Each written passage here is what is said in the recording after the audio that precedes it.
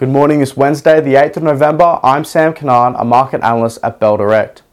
Wall Street ended the trading day higher again across the key indices, with the S&P 500 up 0.28%, rising for a seventh consecutive session, whilst the Dow Jones rose 0.17% and the tech-heavy Nasdaq ended the day 0.9% in the green.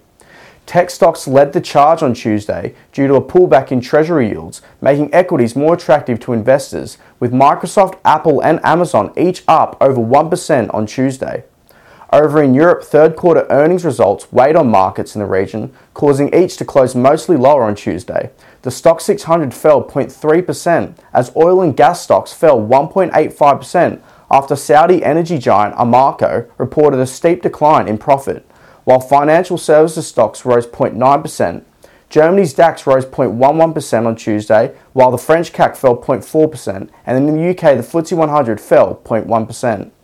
The ASX 200 closed 0.3% lower on Tuesday after the widely expected 25 basis point rate hike was handed down by the RBA in a bid to combat the nation's sticky inflation under new RBA Governor Michelle Bullock. Financial stocks weighed on the key index, with the sector sliding 1.04%, while energy stocks fell 0.8% at the closing bell on Tuesday. While the market was factoring the rate rise before yesterday, the slide in the key index came after RBA Governor Michelle Bullock left the possibility for further rate hikes open to ensure inflation, which is currently at 5.4%, returns to the target range of 2 to 3% by December 2025. As for what's watched locally today, the Australian share market is set to open flat this morning at market open.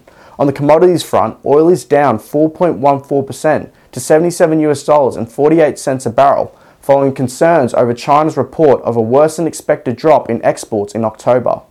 Gold is down 0.46% to $1,968 an ounce, and iron ore is trading flat at $126.50 a tonne. And now to end on some trading ideas for your consideration today. Bell Potter has initiated coverage on Universal Store Holdings and has recommended a buy.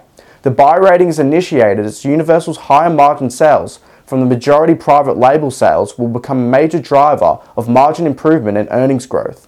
And Bell Potter maintains a speculative buy rating on Matrix Composites and Engineering and has slightly increased its price target to 34 cents a share. MCE is exposed to a protracted capital expenditure upcycle across the global offshore energy sector.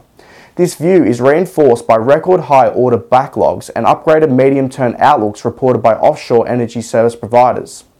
And that's all for this morning. We hope you have a great day, and as always, happy trading.